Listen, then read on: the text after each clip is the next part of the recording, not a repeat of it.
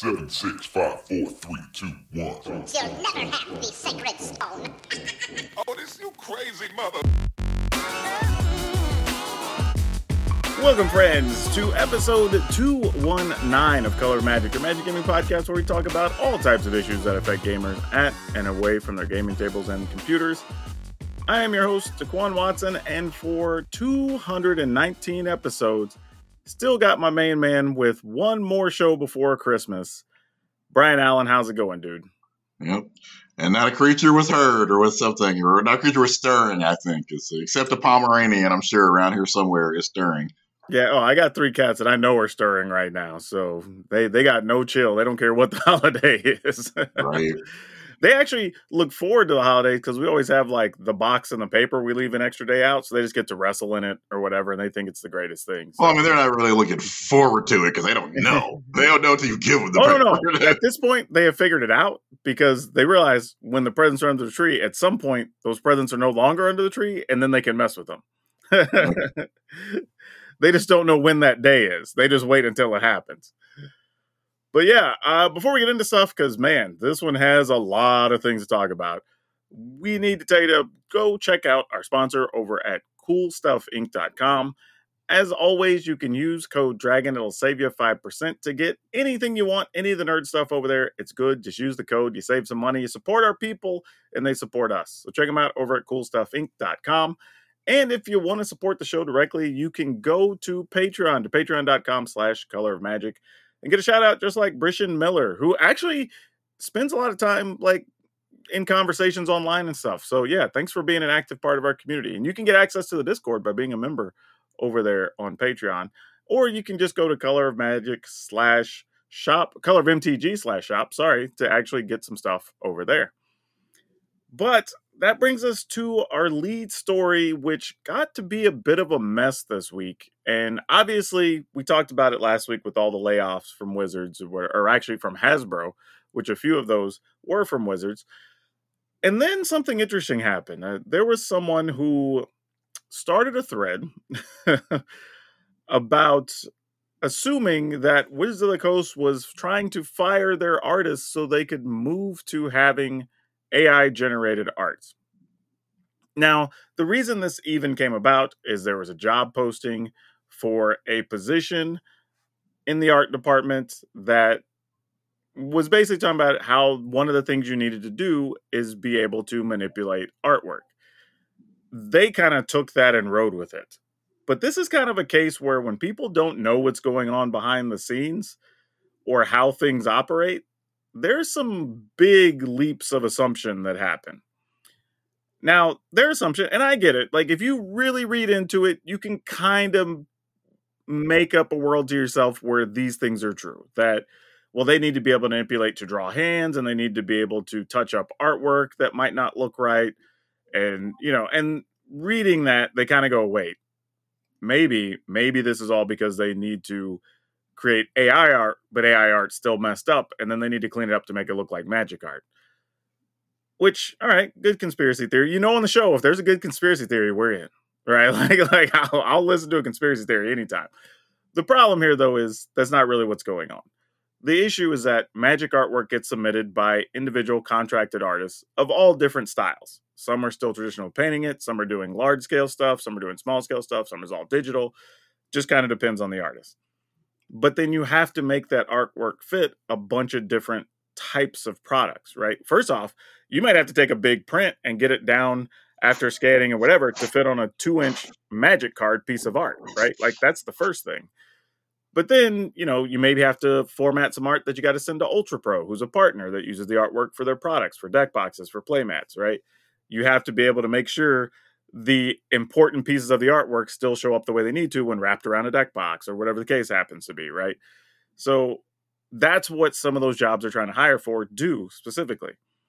And there was other people who came on and kind of, even artists that have worked for Wizards and still work for Wizards, like had to explain, like, that's not really what's going on here, right? Like, here's how artwork works, and here's what they request from us, and here's what we do. And then there's the business side of, like, you have to just understand that Wizards makes a lot of money off of art. And I'm sure you know well as I do, Brian, like on a lot of stuff, like if you want to make money on it, you got to own it. right? That's the first big issue. And you can't own AI art as the law and the rules stand right now because At least not yet. That's what I'm saying. I'm sure lawyers are working on that right now. I understand at some point in the future that may change, but as things stands, they can't own AI artwork because of how it's generated, where it comes from, all that. If I had to guess, I suspect the ruling will eventually be as long as you own the computer that made it, you'll be able to own it.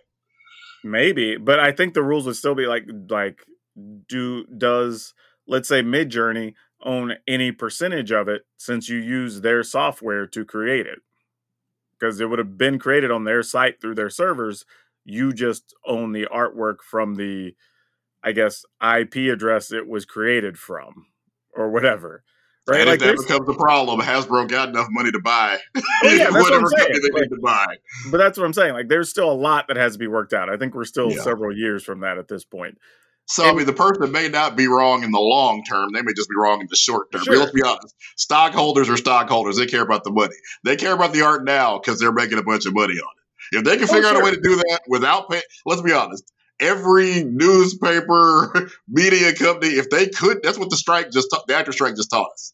If they could make movies without actors, they would. They just can't right now. But they're not hiring for a job today for a thing in 3 years, right? That's just not what's happening right now. But I get it. Like I said, I think a future world, we may be having a different discussion. Maybe even as recent as 5 years from now, we'll be having a different conversation, once that's sorted out.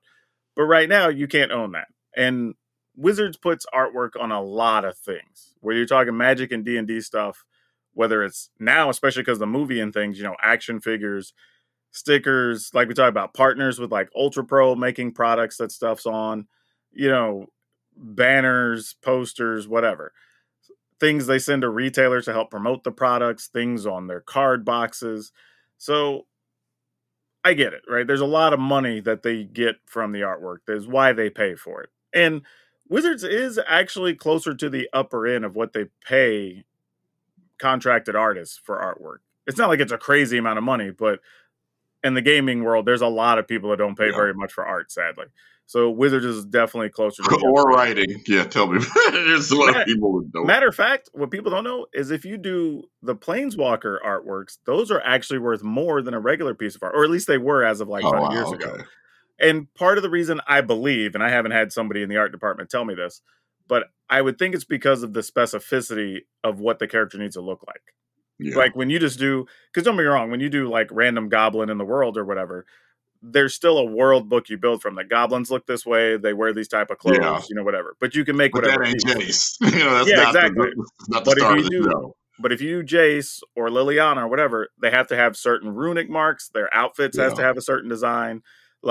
If they have a certain weapon in their right hand, it's got to always be in the right hand because that's how they use it, or that sort of thing. Yeah, because people will notice if somebody's weapon is in their wrong hand.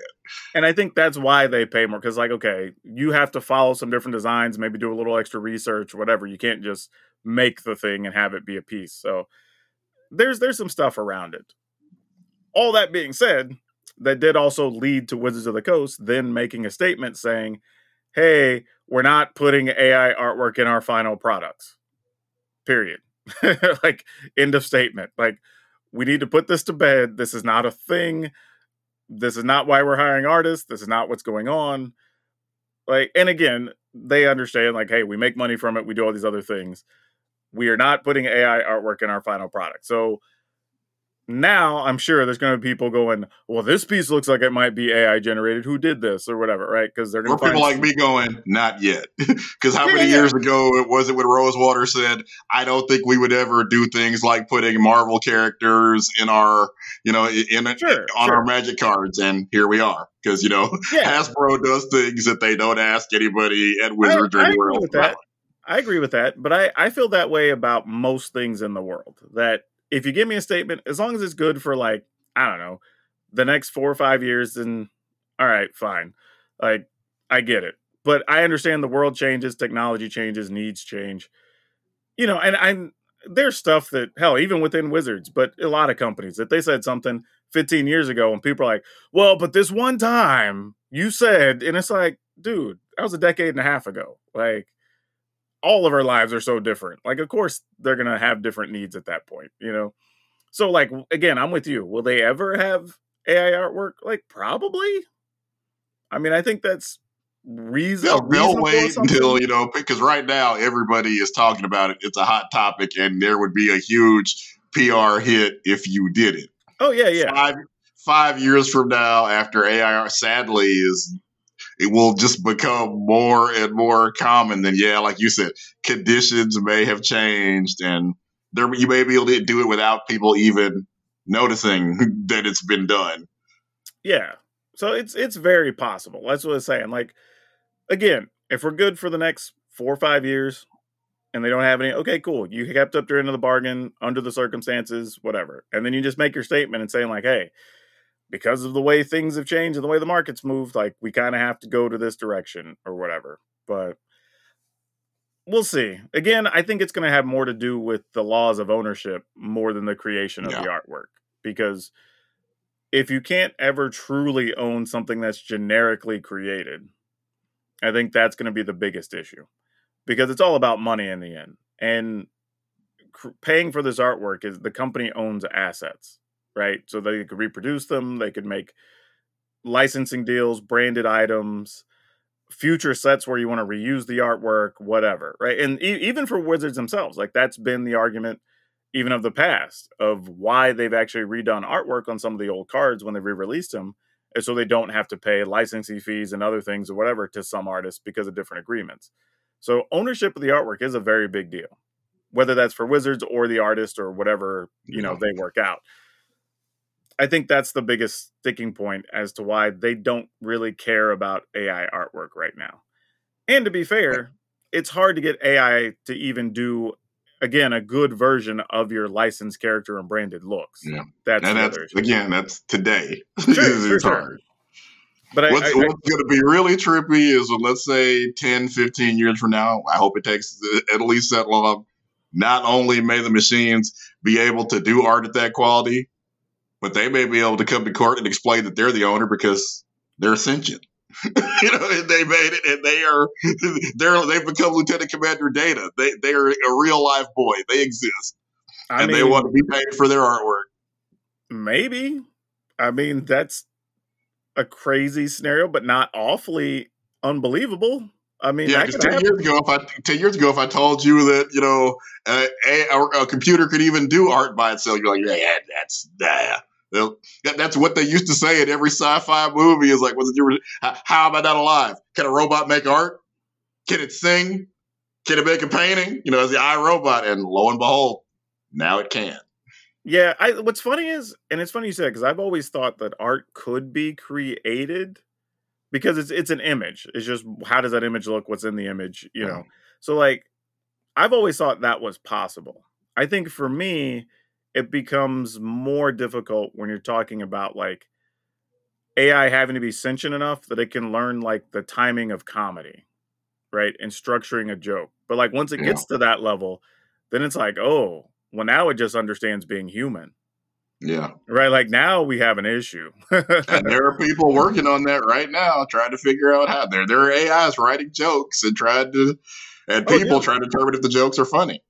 I think I might have mentioned this a while ago. The podcast, I think it's the one that has Tom Segura on it. I think, whatever that podcast is. They have a deal with a company that, I guess, uses their show to basically train some of their AI stuff between conversation, jokes, whatever. And then at some point, they had it write. It was a long one, maybe like a 20-minute set or something, as though the AI was Tom Brady, the NFL quarterback or ex-NFL quarterback, telling jokes. And it was a weird experience to listen to because, like, some of the jokes were actually kind of funny. A bunch of them were just like, it put things together that should be funny, but you're like, that's just more of a statement than a joke, right? And there's comedians that do that. Yeah, but there were a couple in there that I'm like, oh, this is actually like a real structured joke. Like, this, all right. But then it was weird because, like, the inflection didn't land right on the right part of the sentence to give it the emphasis it needed. And then there was, like, no, well, I guess as a comedian, you would call it like an applause break or whatever to give people time to absorb the joke to move on to the next joke. Like it was just like statement, half a second pause, start the next statement or whatever. And it was like, yeah, this is not a human telling me a joke. It sounds mostly like Tom Brady, close enough that if you didn't know exactly what he sounded like you'd be like, oh yeah, I've heard this guy once before. This is probably him. But like it was a weird experience. We're definitely and that's the thing. not there yet. If I take you to Backdoor Comedy Club this weekend, as well, maybe not on the weekend, but let's say open mic night, you'll hear 5 comedians that do all the same things wrong. Oh yeah, no doubt. I have a local spot we can go to. But over the course of time, they may learn, and they're not, they don't have the ability to pull from all of the humor that's ever been written the way a computer's going to be able to. This is both exciting and frightening. Yeah, that to me is the thing, is when it figures out the human interaction, right? The human element. That's the thing where you start having concerns. But yeah, like art to me, like even, I mean, hell, I go through a museum and, you have the, whatever they call it, the chaperone or whatever that tries to tell you about all the artwork or whatever. And it's just like splatter paint on a canvas. And I'm like, oh, well, you can see the artist's pain and blah, blah. And I'm like, he probably just laid that on the floor and just flicked some paint on it. Like, I don't, you know what I mean? Like, so art is just a visual. So I'm like, anything could technically be art in that regard. So I'm like, I don't know. Are you disparaging the good name of Jackson Pollock, sir? It sounds like you are. I might be, actually. Like, I don't know. I might actually be. When you put it like that, maybe I am. I don't know.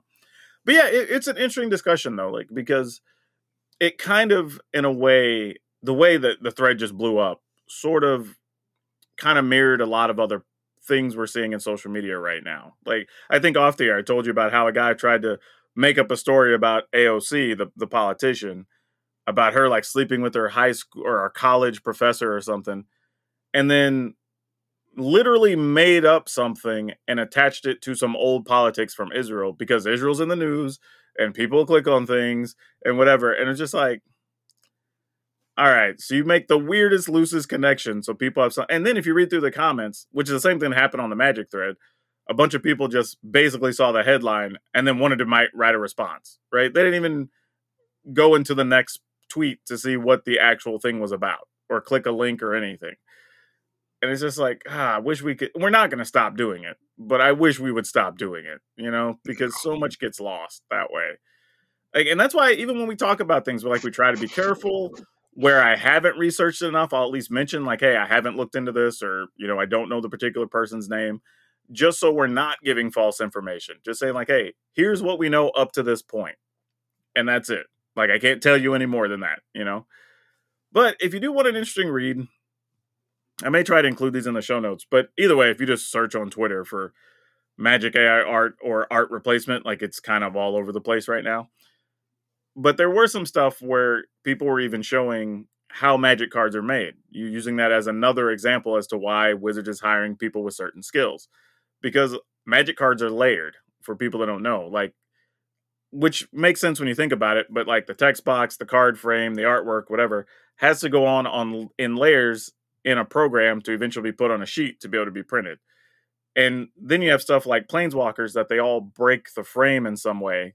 So those have to be done separately or, technically different than everything else. And it's like more reasons why you need somebody with these technical skills, which is what they were asking for when they were saying to manipulate artwork, to be able to cut things and readjust stuff and whatever. It wasn't to like, hey, we're going to make a generic piece of Zendikar art and we need you to make it look like Zendikar art. Like it's not what they're asking for. So yeah, crazy situation. But yeah, a lot of sites were leading with the story late yesterday and today of just Wizards of the Coast saying, hey, look, we're just saying outright, for the time being, we're just banning AI artwork in our final products and y'all got to worry about it. So we can just put this to bed, which I get. Like, it's a PR situation that you didn't even create, right?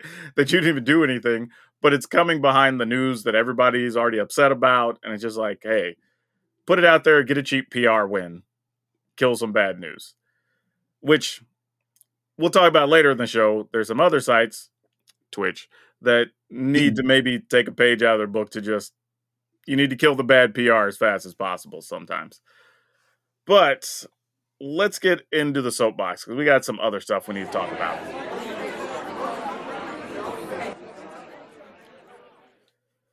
So yeah, other Magic discourse, and I almost don't even want to call it discourse at this point, but it is.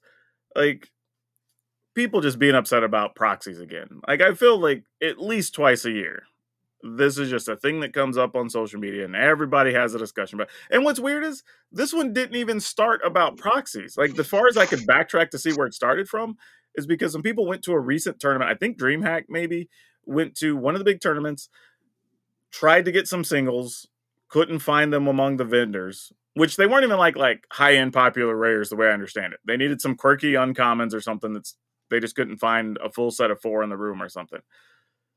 And then it started this whole discussion like, well, should they be allowed to proxy it? And if they proxy it, is that wrong? Is it cheating? Is it against the rules? Should somebody be punished? Does it make it where the game's too expensive for people to play competitively? And just like, it's like, dude, somebody just didn't do their job and came unprepared. And it's their fault because they didn't prep to get like what's effectively 4 $1 cards. Like that's not a price issue. That's just a poor player preparation issue. Well, I mean, if you came to the event where there's, I'm going to guess, 100 vendors and nobody had the cards. You know what? Like I said, if it's a popular card that you expect people to have or whatever, cool. If you're deep in your bag and you come up with this weird, quirky thing that nobody else is playing or whatever, and you expect a vendor to have that, that's on you. Like, not every vendor is going to bring 16 to 20 copies of every single card available in whatever formats are being run that weekend. Like, that's an insane amount of space for them to load up for stuff that's just not going to sell. It just doesn't make sense.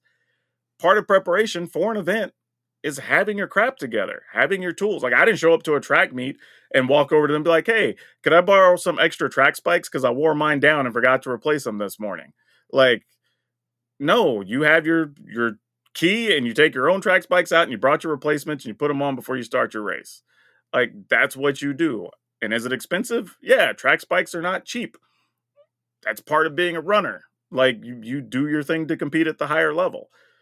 Now, should it be a barrier? You'd rather it not be, honestly. And Wizards, like, this is the tough part of the conversation. I've told people before. Like, we either get stuff cheaply or we get stuff that has value. But it's hard to have both, right? So they're reprinting stuff, and now you're starting to have people that are getting mad because a lot of stuff doesn't have value. But you have these people on the side of the argument for proxying stuff that want everything to be cheap, right? But then it's like, okay, but then your stuff that you have now has no value then if they drive it, like the old stuff that they're not reprinting, the reserve list, whatever, fine. Like, that's well, this person was willing to pay. It's just nobody in the room had the cards. Oh, no, I agree. But I'm talking about where we devolved the conversation down to It becomes all about proxies for the last 48-ish hours, right? Probably 72 hours by the time people listen to this. And it's just like, what are we even discussing after a point? There's literally, you reach a point where people are talking past each other, where they're even agreeing on some things, but just like the technical parts of it, they don't agree on or whatever. And it's just, everybody just wanting to have a say about it. But for me, I've always thought about it this way.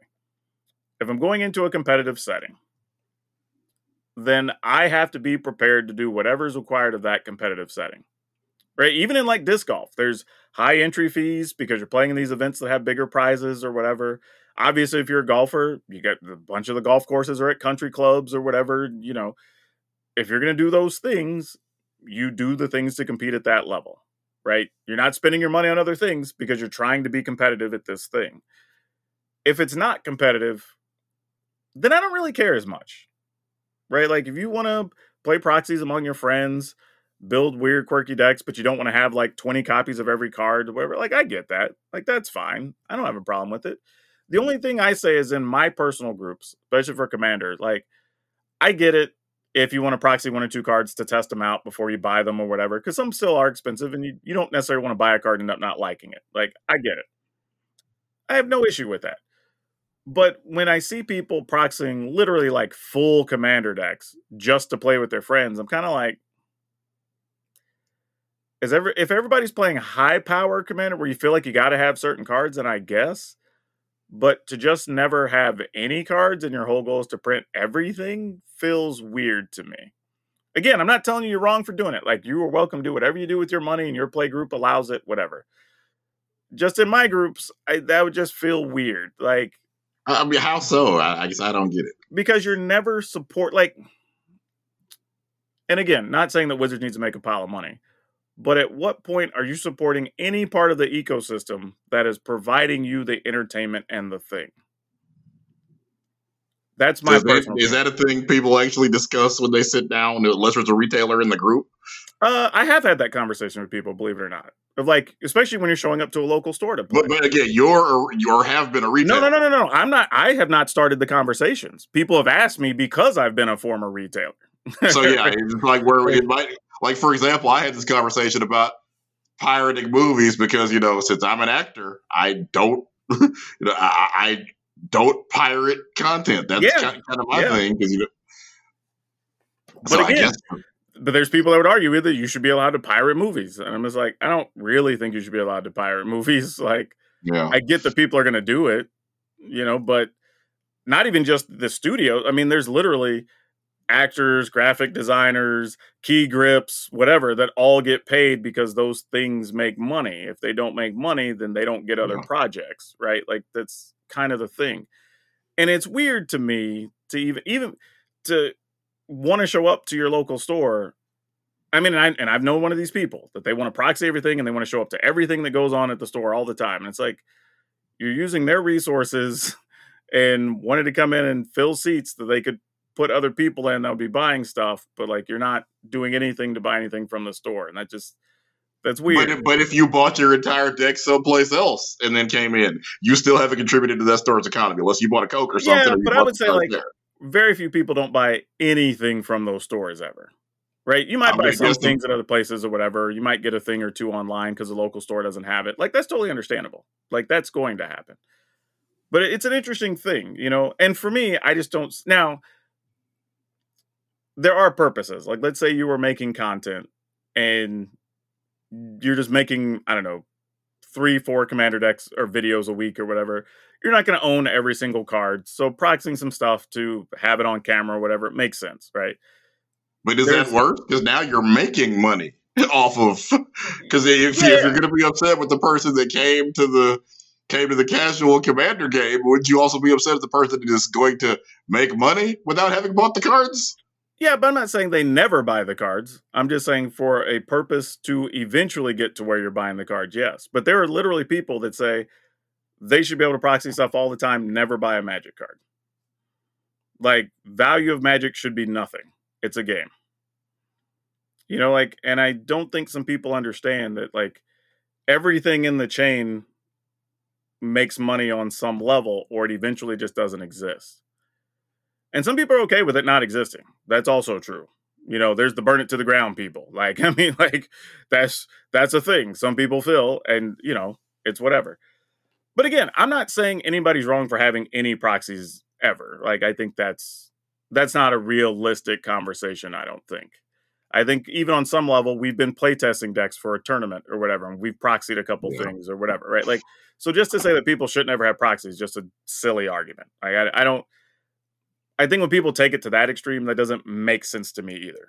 Like, that's not. But then, how would you ever go about setting a limit? Like, is 4 cool? Is 5 cool? Because like, you've decided that okay, the entire deck being proxies is bad, but I guess you say you don't have a problem with 2, 3, make 4 cards. Few handfuls. You want to test some stuff, but again, that's me and my personal group. I'm not saying that should be the standard for everybody.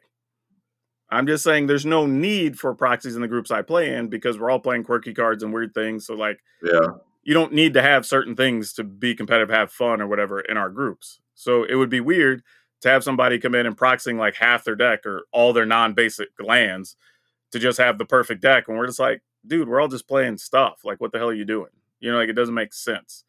Because to me, if I'm going back to before I played Magic regularly, if I sit down and I hear this conversation take place, I'm just going to go get up and play something else because it's already become way too complicated for me. I hear you. But you're also one that's probably just going to play with whatever you have a lot of the time. So I'm just like, it's a weird thing. Because I don't remember, you talk about how this discourse happens in Magic, seems like every Tuesday.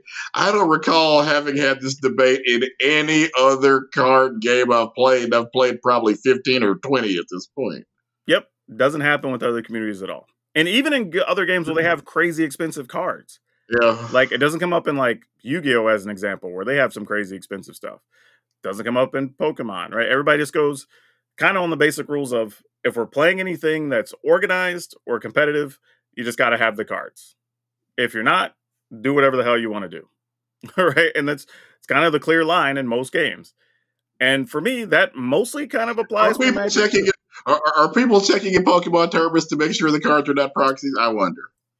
No, here's the thing. People are also not checking in Magic tournaments, but what happens is, if somebody notices you have them, they can call you out on them, and then judges do a check to verify whatever, and then you get DQ'd. Or, because they do this in all games now at competitive levels, there's also random deck checks every round. So there's, depending on the size of the event, some number of tables get checked every round with the judges just to verify you're playing the cards you said you're going to play or whatever. But during the deck checks, if they see fake cards, they have DQ'd people. So that is I would hate to win that way. That would not feel good. I got a win that way one time, and I didn't even know what happened. Literally, they just called my opponent over, and there was a talk at the head judge's table, and then they just came back and told me I need to sign the slip, and I win 2-0, and my opponent has been DQ'd. And I'm like, okay. I thought the dude just got called over. I thought he got called over for something minor, and then maybe like went off on the judges or something and got right. I didn't know what happened. I found out later, Yeah, but because I would want to know, obviously. Yeah. But yeah, so I mean, it's definitely a thing that happens. So but again, it's only a Magic thing where we seem to have this discussion, right? It just doesn't come up anywhere else. And for me, it's just a clear line. Like, yes, does that mean playing competitively has a higher fee for people? And yes, blah, blah, blah, cost, poverty. Yes, those are all real things. I'm not saying they're not. But that's kind of just being competitive at things. But the environment has changed, because years ago, Wizards was paying people to play Magic. Now they've told you, don't expect to make a living doing this. That's not what the Pro Tour is anymore. It's always been that way, except for that like 2.5 year period where they directly paid the pros. Like, I mean, like that's literally the only time it wasn't that way. But they've always sold it as, you could play Magic for a living. Because even by calling it the Pro Tour, they're selling that. They never said that, though. They said there's prizes. Well, that's what the word pro means, is you do it for a living. If somebody tells me they're a pro baseball player... You know what else pro means? Promotional. That's what else it also means. Like, they never said, you get on the Pro Tour, you'll make a living, keep playing pro. They literally did not. Like, because they knew that wasn't... You don't have to, because that is what professional means. If you tell me you're a professional wrestler, I assume that's your job. If you tell me you're a professional baseball player, I assume that's your job. Be real. We both know professional wrestlers that ain't making a living either. I mean, also, I have been a professional journalist where I wasn't making a full-time living, because that's where the newspaper industry is. But still, that's, for sure. Is what professional in theory is supposed to mean. So again, but here's the thing, though. I would even say you have access to more money in Magic now than you had then. The individual Pro Tours pay more than they used to pay then. You don't have the Grand Prix circuit as much, but you have like all the Arena Opens, you have the Arena Championships, you got all these other things, the Dream Hack regional qualifiers, blah, blah. So there's still a lot of tournaments that people can get to and still win money. You still have the SCG tour stops or whatever it is they're doing, their tournaments. So, like, there's still opportunities around. Hell, we just had the Eternal Weekend 2 weekends ago, I think, where they gave away a bunch of money and prizes for stuff. So there's still money to be had in Magic. If you want to travel and compete and whatever, there's still money for sure to be had.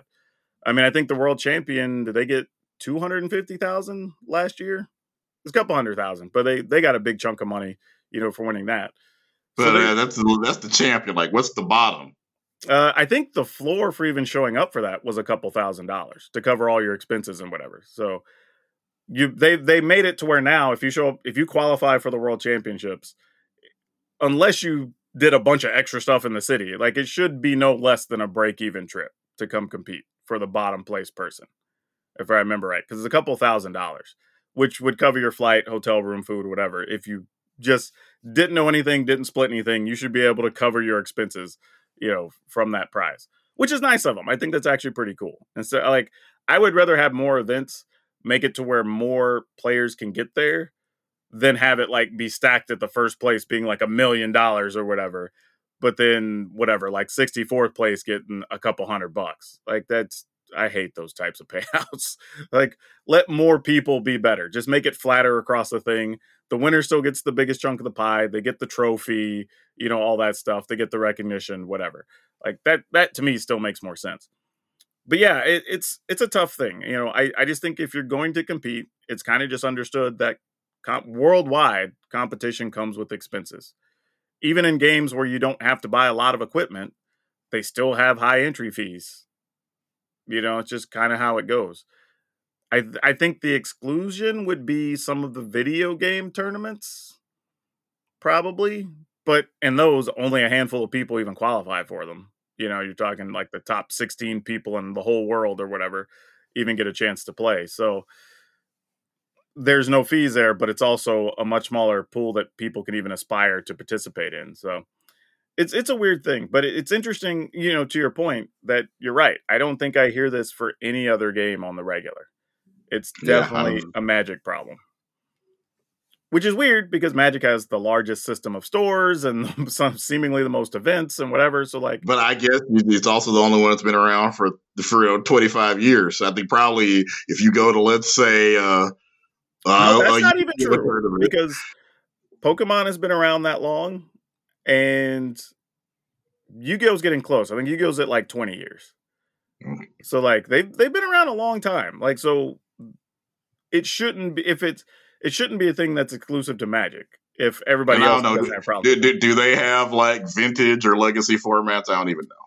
Yeah, Yu-Gi-Oh basically functions as always vintage as their main format. And then they just have like a weird rotating ban list like twice a year where cards just move in and out. And they have like a weird restriction.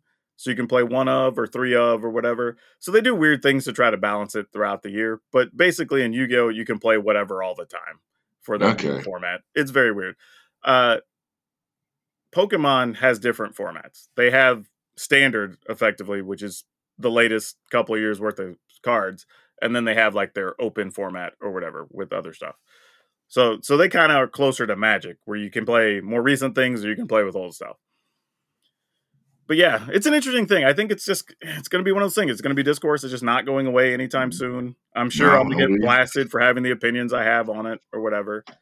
Again, I think whatever flies in your group, go for it, right? I'm not going to tell you wrong to do it. It's just, I get where there's different points of view and what they are. And I think people are all digging their feet in to just say, no, this way is the right way. And it's like, I think there's nuance to all of it, really, that needs to be talked about. But anyway, I think you have a kind of an interesting story that might surprise some people.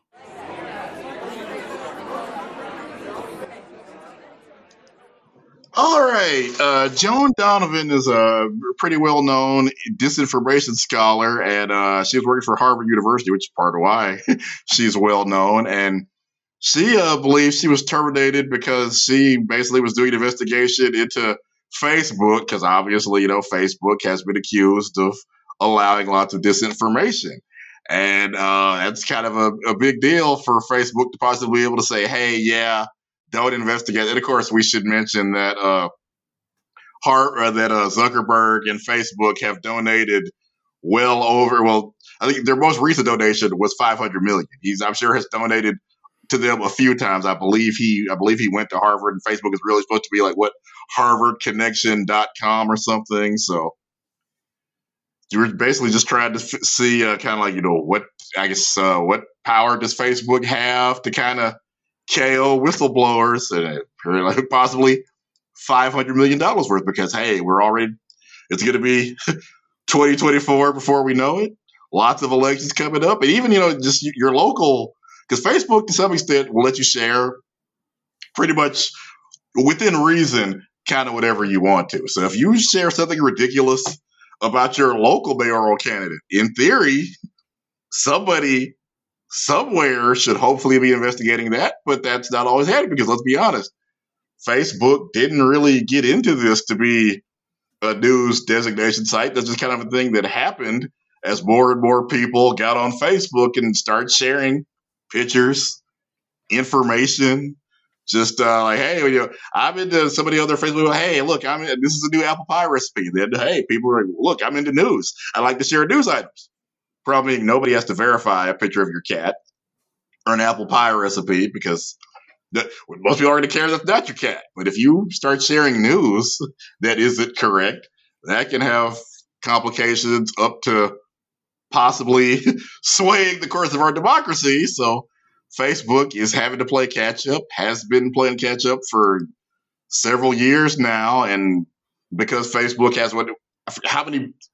billions of people, in a lot of cases, they're cutting different deals in different regions. Like I think in Canada during the wildfires, people were trying to share, hey, this is how you can help people. This is where fires are. And Facebook, I think, was using some of that feed for their aggregate. And the news organizations, like we were talking about, hey, who owns this?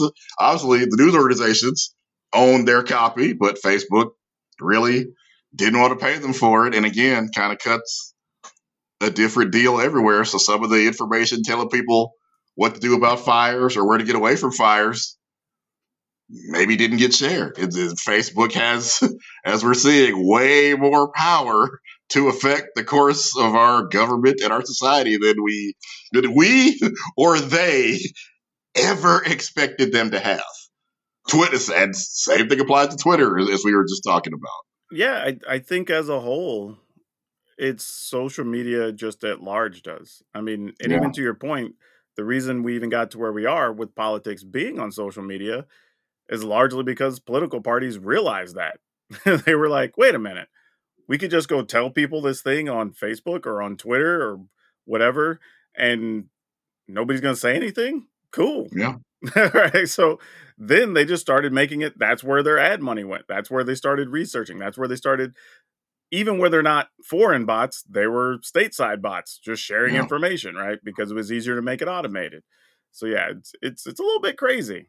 We've seen cases where, like, one of the unfortunately numerous mass shootings that we've had in the world, those have been streamed to Facebook in real time because Facebook didn't have enough people watching their feed to say, hey, people that use the platform were alerting Facebook. There's a there's a mass shooting being live streamed on your platform. You might want to look into that. That's happened to Twitch also. That's not a thing anymore now, which is nice. But yeah, there definitely was a point where that happened for sure. And what Brian was talking about is off the air. We had discussed it. I had seen something earlier today from somebody researching Twitter that apparently, and it's believed, and they're still deep diving, but right now it looks like Elon Musk may have actually coalesced to currently every known request they could find from countries or politicians to suppress some amount of information since he's taken over Twitter. And now, at that point, you gotta you it's your platform. You're allowed to to ban anybody. You're allowed to let anybody talk, but as we talked about, that there are consequences to who you let talk. If neo-Nazis are out there and they feel that this is a platform that allows them to speak what they think is their truth, there's going to be some consequences. We just talked about a couple of podcasts ago about how advertisers are backing off of Twitter because. Well, because the thing that, to Facebook's credit in, their organization, they at least realize, like, okay, we effed up. We'll pay whatever fines. And then we got to make good on the PR side, right? Like, we still like having the money. We still want to spend money on other projects. We want people to still use our platform. Let's do some things. And again, I still think they have issues, but they've at least made some steps. On the Twitter side, he's kind of still just saying, like, you know what? F all of it. Like, whatever. Right. We're going to do stuff this way. And what's slowly happening is a lot of those companies that are more reliable are leaving. Hell, it's to the point now, even their own system, because they have those little, what do they call the twit notes or whatever they put there now, whatever they're calling them. So there's some now you're seeing where you'll get an ad that's paid to be on their site that the notes will say like, well, be aware when using this site because it's a mass AI generated platform on a generic website or whatever. So like it's even telling you the people now advertising on the channel or just these made up automated sites that aren't even necessarily reputable. They're probably dropship sites or whatever, right? Not even real people or real organizations backing them if you had an issue. So, and to their credit, that's more than most newspapers I worked with ever did for ad content. Agreed. I think great addition. In terms of ads, it was just let the buyer beware. If you think that timeshare is a good deal, nobody and their check kept clearing at the newsroom. Nobody was going to get on there and investigate and see if those timeshares were actually legit. No, I'm with you. I mean, the great addition to Twitter, I think. But it does go to show you just how far that platform has fallen in just 2 years. Yeah. It's crazy. And Twitch has had some of these problems too because, again, it has a politics category and they have not done the best job of stopping people from going on there and spreading, especially during COVID time, just all manner of conspiracy theories, misinformation, just weird, crazy stuff. Like Dr. Disrespect, who was one of their biggest streamers, was going down a lot of those weird COVID-19 rabbit holes. We still don't know exactly why he's not there anymore, but I'm sure that didn't help. I mean, I will say that wasn't a point in his favor. Twitch has at least been booting some people. Yeah. Granted, they're just showing up on Kick now, so unfortunately, yeah, doesn't solve anything. So it's whatever. But if Twitch don't want you, Kick is like, come on, open arms. Now let's talk about some fun stuff. We have a couple things that are a little bit different, but these are some interesting points to talk about this week that I think people would be interested in knowing. So what do you got? All right, Peter Cullen, who has done many things over the past 40 some odd year career in acting, but obviously is best known, especially by those of us that play with Hasbro toys and Hasbro games, as the voice of Optimus Prime, the leader of the Autobots. And finally, at the Emmys, I believe last week, he got the Lifetime Achievement Award for, and as I mentioned, he's not most famous for Optimus Prime, but he has done voiceovers and acted in so many projects. For example, I think he's actually in this season of Invincible on Amazon Prime, which I have not got a chance to watch yet, but heard it's fabulous, getting great reviews. Of course, what has Peter Cullen ever done that's not awesome? And I never heard anybody say a bad word about the guy. And apparently he mentioned he actually got the voice of Optimus Prime and kind of just some Optimus Prime's philosophy from his brother, who was a Marine, and I guess kind of his hero and a hero to a lot of people. And said, if you're gonna play this role, make sure that he's a true leader. He's somebody that recognizes that a leader has to have the courage to be compassionate, and that absolutely is who Optimus Prime is. And from just what's going on in the Transformers universe, he has no reason to care whether the humans die or not. In fact, protecting the humans almost always makes fighting the Decepticons way harder than it would be if they just worried about stepping on Megatron's head. But that's who Optimus Prime is. He cares about the humans because that's what he believes a leader should be. You know what's crazy? To think about, he might have the longest stretch of time for the most one person doing a character's voice. Because it's been 40 years, almost like 38 years or something, 37 years. It's like, that's a long time. Because I'm thinking even the dude that did Mario's voice just recently quit doing Mario, but Mario came out after Transformers, right? So his window of time was small, and that's the next longest one I don't think Plus, I don't think he was the first one. Peter Cullen is. Yeah, the guy that did Mario was the first one. You talking about Charles Martinet, the guy that just finished doing it? Yeah, I'm pretty sure he was the one that was the whole way. Oh, okay. Yeah. They've had one or two for some individual projects, but he's done it pretty much the whole window of time. Yeah, that's the thing. I don't think anybody else has ever voiced Optimus Prime in anything. Yeah, it's crazy to think about. That's a long time to be known for a single role, voice acted or not. Like, that's pretty The crazy. only person, and obviously, I guess a lot of the his co-star Frank Welker, who is Megatron and also almost half of the cast of Scooby Doo, probably is up there too, because I think he's been Fred Jones and Scooby that goes back to the 1960s. And you know what's tough, I would say, for voice actors is that as you get older, it just becomes harder to do. Right. To keep the same voice, the same tone, whatever. Yeah. Like, man, good on him, man. That's a hell of a run. For real. I want to say Frank Welker still does Scooby. I don't know if he still does Fred Jones, because Fred's a teenager, so that probably, I'm sure, would get harder and harder as he gets older and older. Here's a fun fact about Peter Cullen that I don't think people know. He actually did the first original sounds for the Predator. Yeah, I saw that. So if you go through the weird, like, clicky sounds and whatever, like, that's actually him.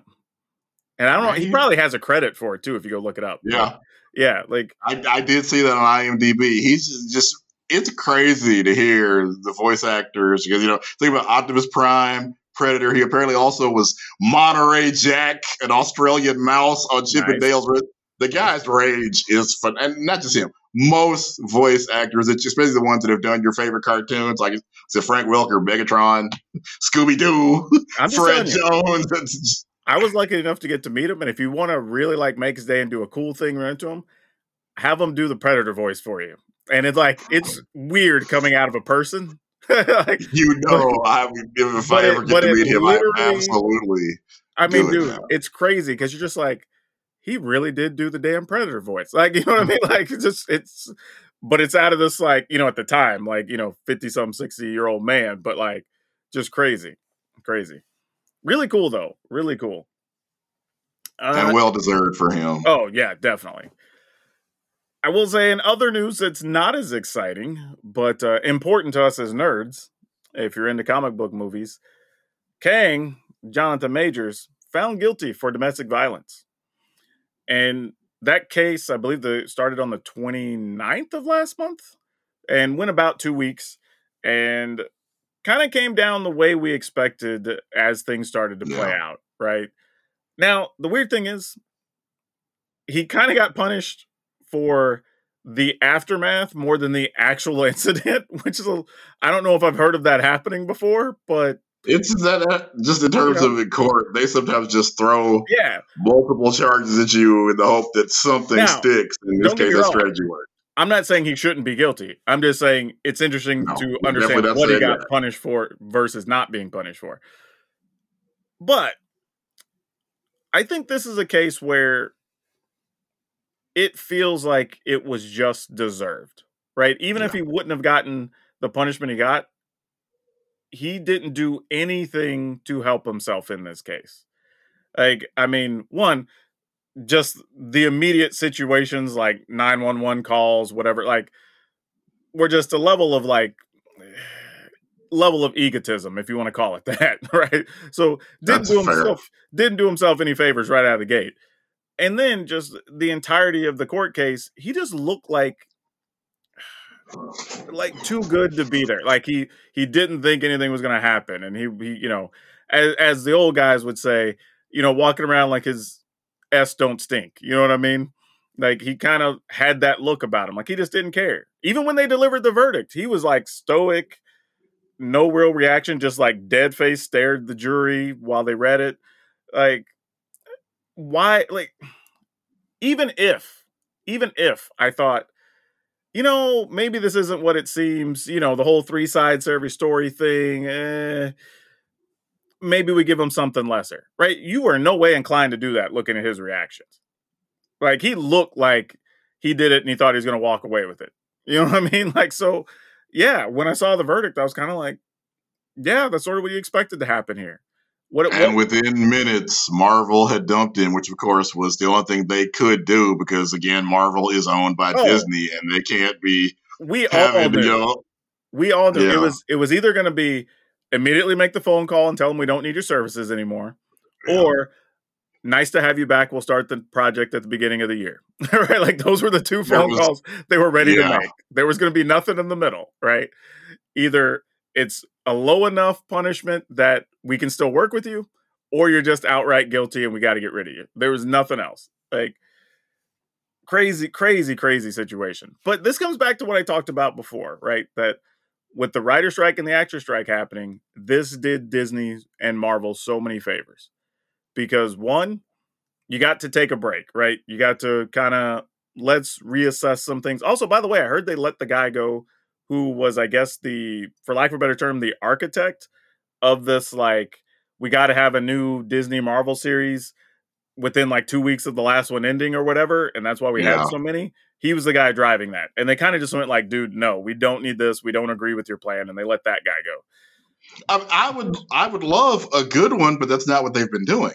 I don't even mind that, but it's just like, it starts to feel like a lot. You know what I mean? Where you're like, somebody's talking about a series and you're like, oh, okay, when does that come out? They're like, dude, it just started last week. And you're like, I just finished watching this other one. Like, when did that one even come around? You know?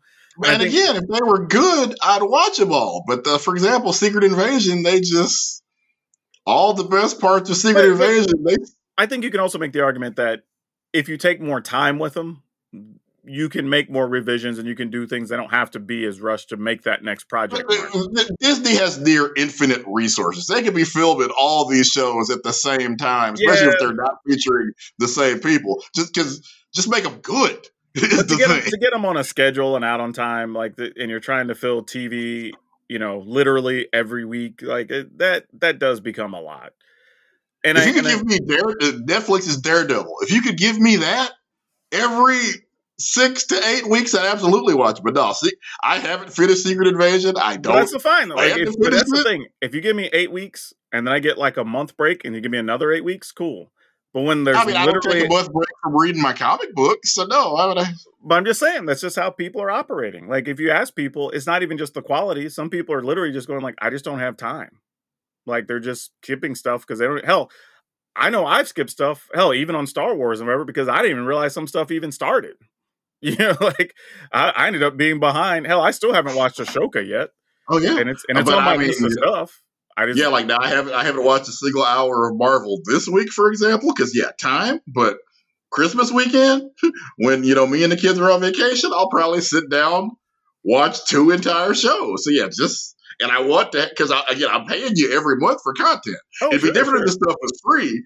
I'm paying Disney Plus, so yes, I want content. I honestly believe, I think the stuff that comes out in 2024 is going to be better.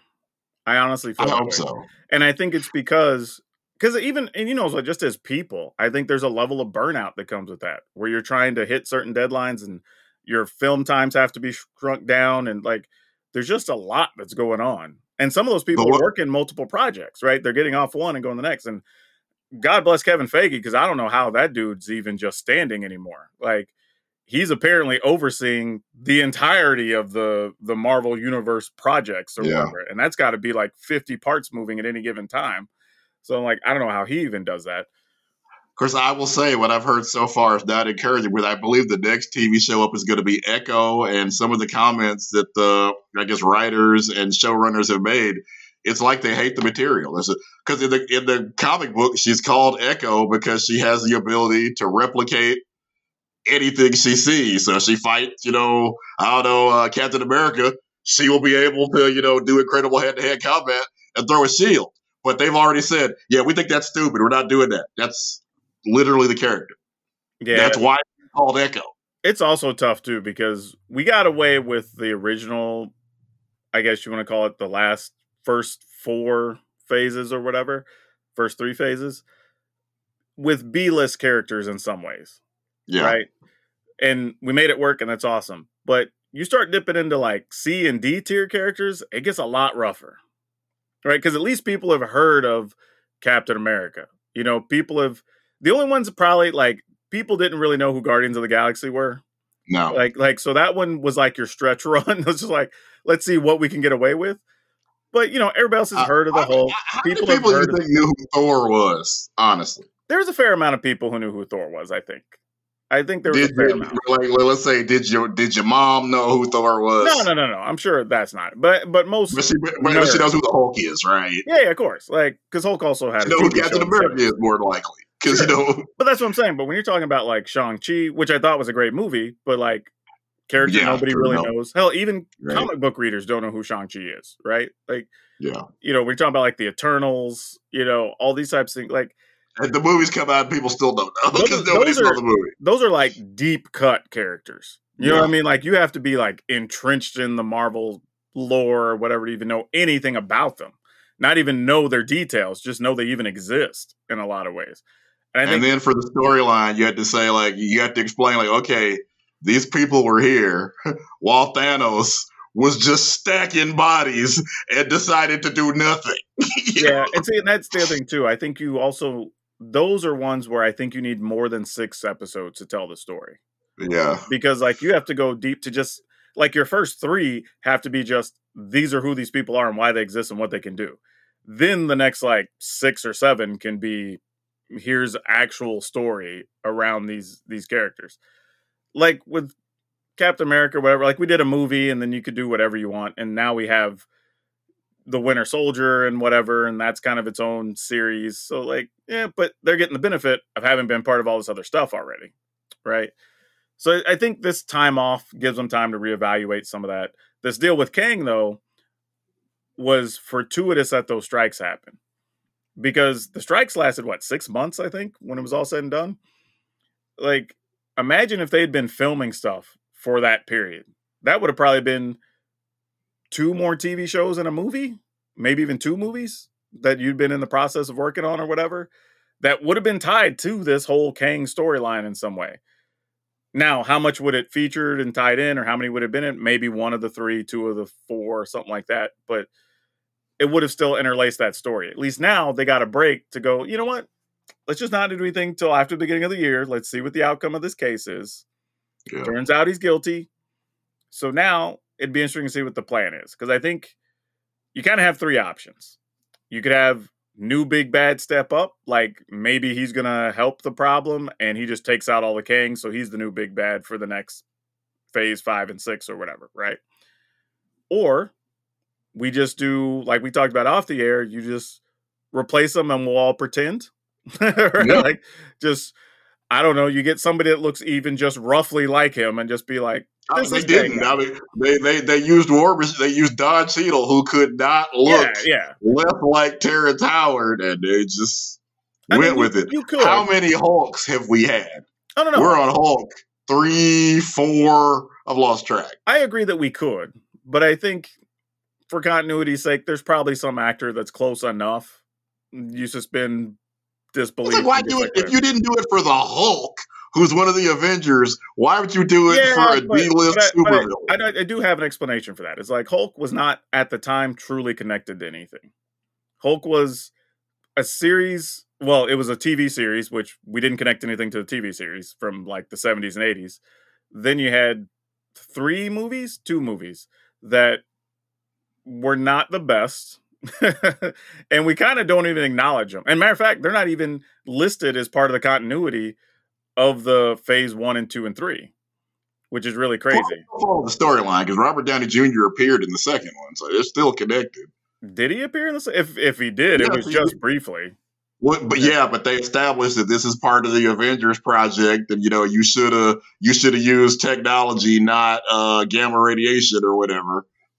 And I feel like when I looked, they didn't have Hulk even listed as story parts that are relevant to the phase. Plus, the villain in Captain America: New World Order is General Thaddeus Thunderbolt Ross, the Hulk's archenemy.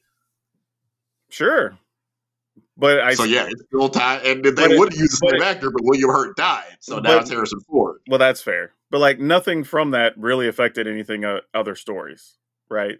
They're just not key enough that people even remember. No, because they're apparently bringing back the leader who was in Norton's Hulk movie.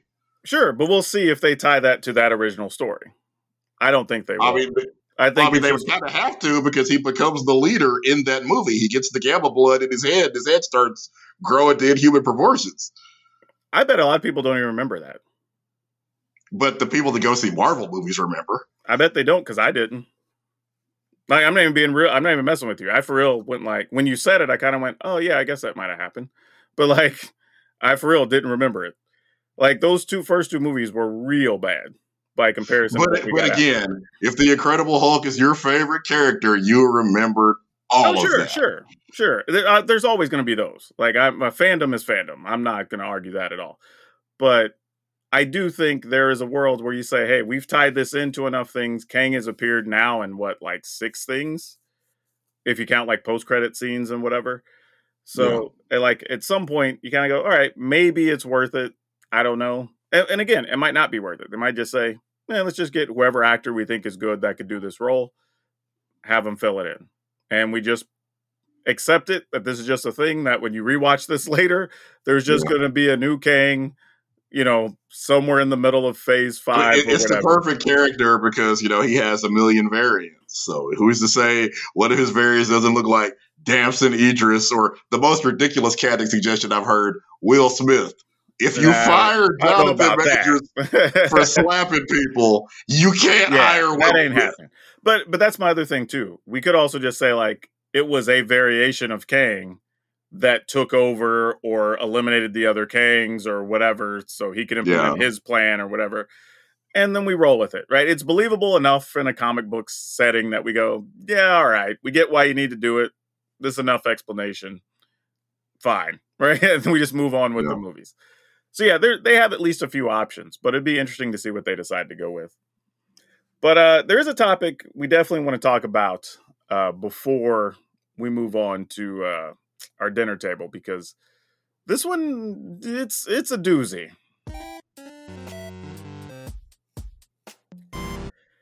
Yeah, so we have been on the show, at least for the last couple months, celebrating some Twitch wins, right? Because we had so much to complain about, and it seems like, man, this is a hit. This is a hit. This is a hit, right? So many good things. And then they just, you talk about fumbling the bag. Man, this past week, they decided for whatever reason, they needed to clarify what was going to be acceptable levels of nudity on their platform. Now, mostly, if you read through it, if you're somebody who understands literacy for what they're trying to explain, it's artistic nudity, right? Like if it's something from artwork that you're showing, or you're doing a lesson with like the Statue of David or whatever, or some of these people that do these creative body paint things or whatever, all right, cool. It's a little adult, but there's at least an artistic element to it. But I think anybody who has any common sense read that, and like, this ain't gonna end well. Because even the people that are actually doing legitimate artistic content, I'm gonna guess the majority of their chat is boobies. Look, boobies. Yep. And dude, it didn't even take a full 24 hours. Who thought it would? Exactly. Who thought it would take 24 minutes? That was my whole thing. Is like, as soon as I went, we know this isn't going to end well, right? Like, I got through reading it and went, yeah, this won't last a week.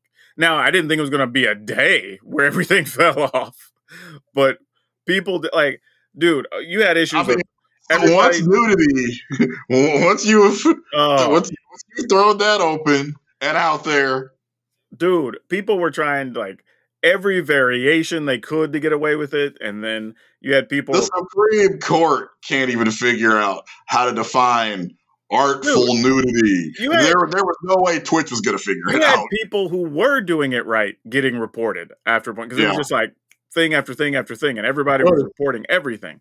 So it was just a mess. And then the most recent thing, which I saw this morning when I woke up, there's chicks on there now, which, as it turns out, not even really naked, but they're wearing like the skimpiest thing possible, which, hey, I don't care about your wardrobe, but they're using black bars over their private regions, we'll call it that, to look as though they're naked. So like you can still see the skin around it or whatever, and because they're wearing like the really thin strip bra painting, whatever, you can't tell they're not naked. So they're now using it to try to give the illusion of being naked to draw people in. And I'm just like, this is obviously not what this was intended for. Like, what are we doing? Again, who thought there'd be any other outcome? Who would have bet on people sitting there and respectfully looking at the artistic merits of nudes.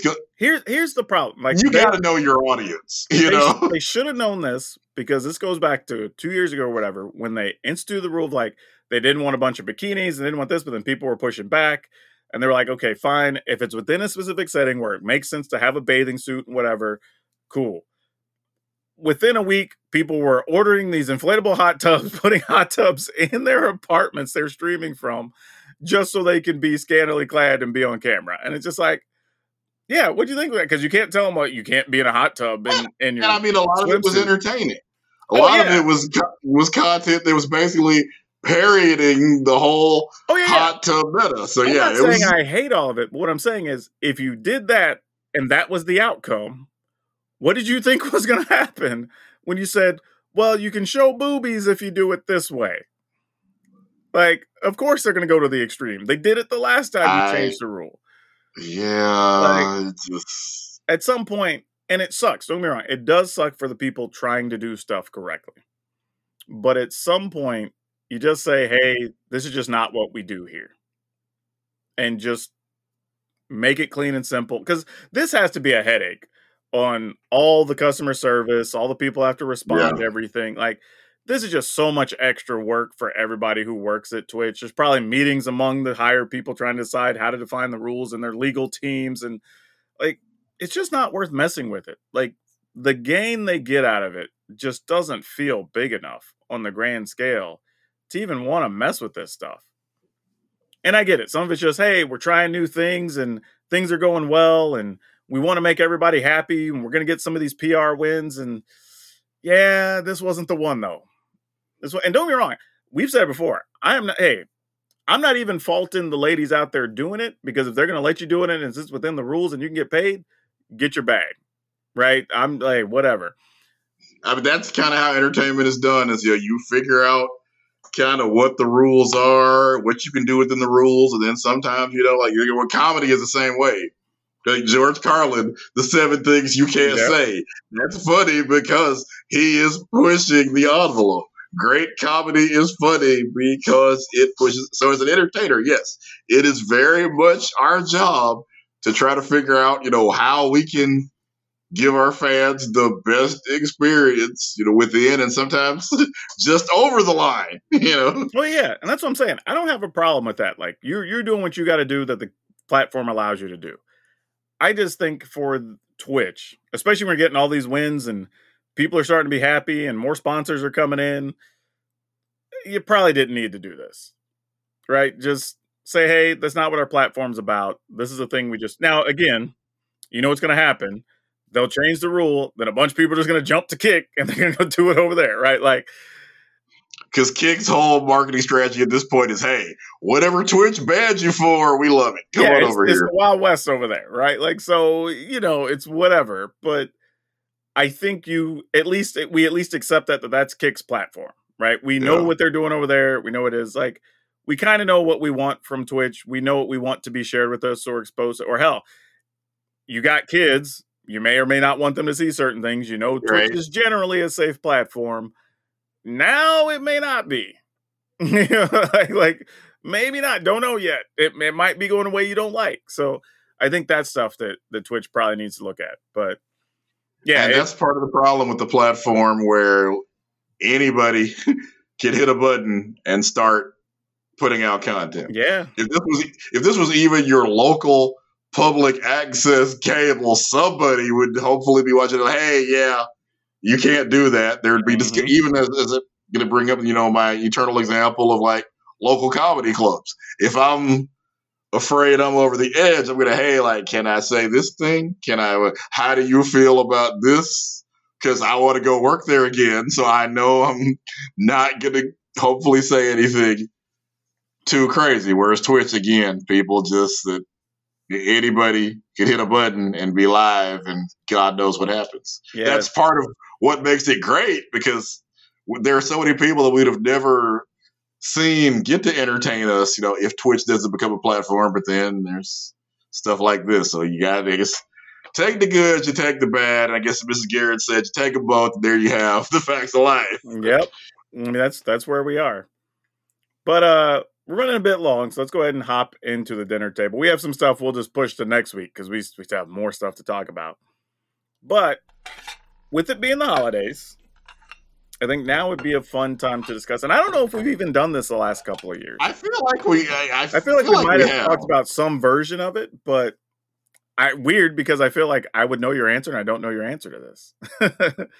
But what is your favorite Christmas gift you've ever received? I feel like we might have had this conversation off camera. I mean, it gets hard to tell because we talked about it, but yeah, I think mine was the Nintendo Entertainment System back in, I guess, 1985. Dude, what's crazy? No, I don't think we've talked about this because that's actually my answer too. But I don't think it's just because of the system. I think it because, like, especially as I get older, understanding how much my family had to spend for us to have that. True. You know, when we normally, like, we would get like a couple of small things or whatever, but we never got like the big expensive thing. Yep. So for us to get that, and it was like a shared thing between like me and my brother, and we got like 1 or 2 games or something. But that's the one that stands out. And we didn't even get it like the first year. I think most parents realize, you know, this could be your babysitter. This is going to save you time and money in the long run. Because how many things can you buy? And if you don't want your child to move for 5 or 6 hours, there you go. Dude, we didn't even get, like, I think we got it maybe like around the end of the second year it was out. We definitely get it year 1 because I knew some other people owned them at the beginning. So we got it at least late into the second year, if not beginning of the third year of its release.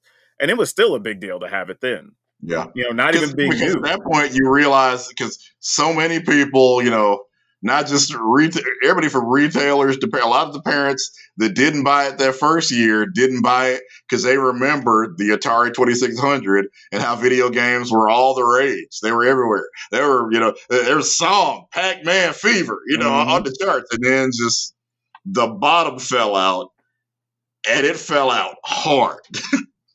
It's a miracle that Nintendo ever even happened. The bottom of the video game industry fell out. So a lot of parents are like, this is like pet rocks. I'm not going through this again. Yeah, it was crazy, you know, to even think about. Like at the time, it was just like, I was more like surprised that we got it. But again, like I said, as I get older, it's kind of like, man, that was actually like a real present for us to get. Yeah.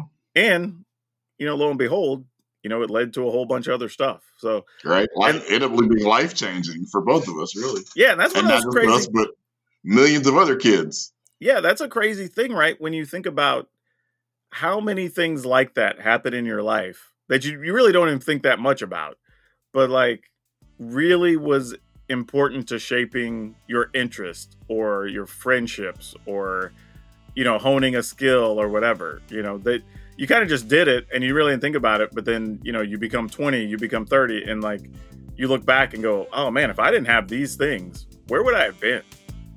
Right. You know, that's pretty crazy. And there's a lot of those things that you probably just overlook on the regular. But all right, man, why don't you everybody where they can find you on the social media machines? All right, I am Brian Psionic on Twitter, still on there, and Instagram. And you can find me at Power Dragon, POWRDRAGN.